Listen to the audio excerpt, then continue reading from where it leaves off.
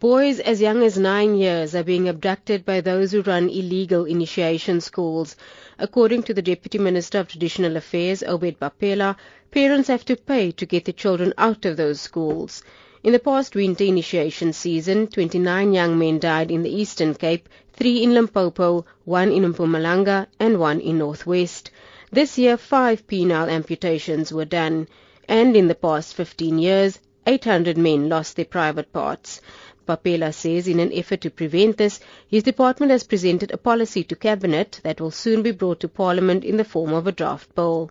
The area which we still are engaging is whether we go medical male circumcision, still allow traditional leaders to have 80% of initiation as their main space of activity, or you only allow traditional doctors that are initiates, former initiates who are now professional doctors, to be the one enlisted and identified by traditional leaders to come into those communities who understand the culture, be the one then that only does the performance, and we remove completely the regional surgeons from now engaging on this matter to save life, to save amputations.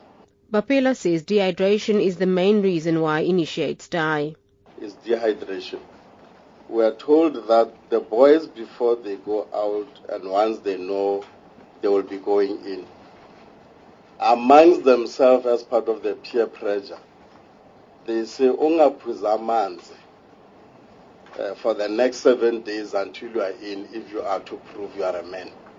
That then, as a result of that, dehydration is number one killer. The second one is assaults and abuse. Number 3, it's surgical operations themselves, which leads to loss of blood and death or amputation. So this year we have had a record of 5 amputations. The chairperson of the committee, Richard Mdakane, supported the department's intention to criminalize illegal initiation schools. A state primary responsibility is to protect life. It doesn't matter who says what. Because once you allow negotiation about life of people because of Kasharat thing, and we have to negotiate with criminals, because by the criminality, if you just kidnap kids, take them to the mountain, just can't be right. The department says it will also bring a draft bill to Parliament on traditional leaders soon. Zelene Merrington, Parliament.